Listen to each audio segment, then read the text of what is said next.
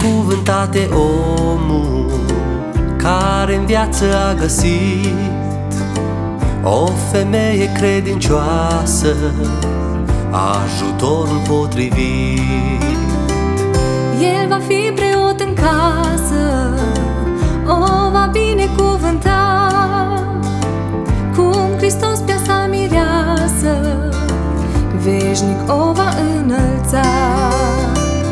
Viața voastră e frumoasă, împreună cu Hristos veți avea pace în casă, iar căminul luminos. Zilele vor fi senine, anii nu se vor sfârși, și la rău, dar și la bine dragostea va birui.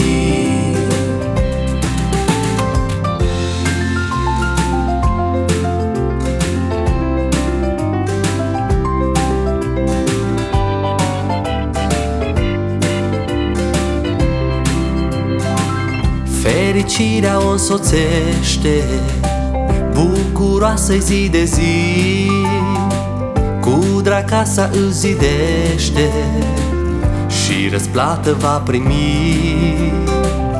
Iar bărbatul se încrede și se laudă zicând: multe fete sunt în lume, dar ca tine nimeni nu. Viața voastră e frumoasă, împreună cu Hristos veți avea pace în casă, iar căminul luminos. Zilele vor fi senine, anii nu se vor sfârși, și la rău, dar și la bine dragostea va birui. Viața voastră e frumoasă, împreună cu Hristos veți avea pace în casă, iar căminul luminos.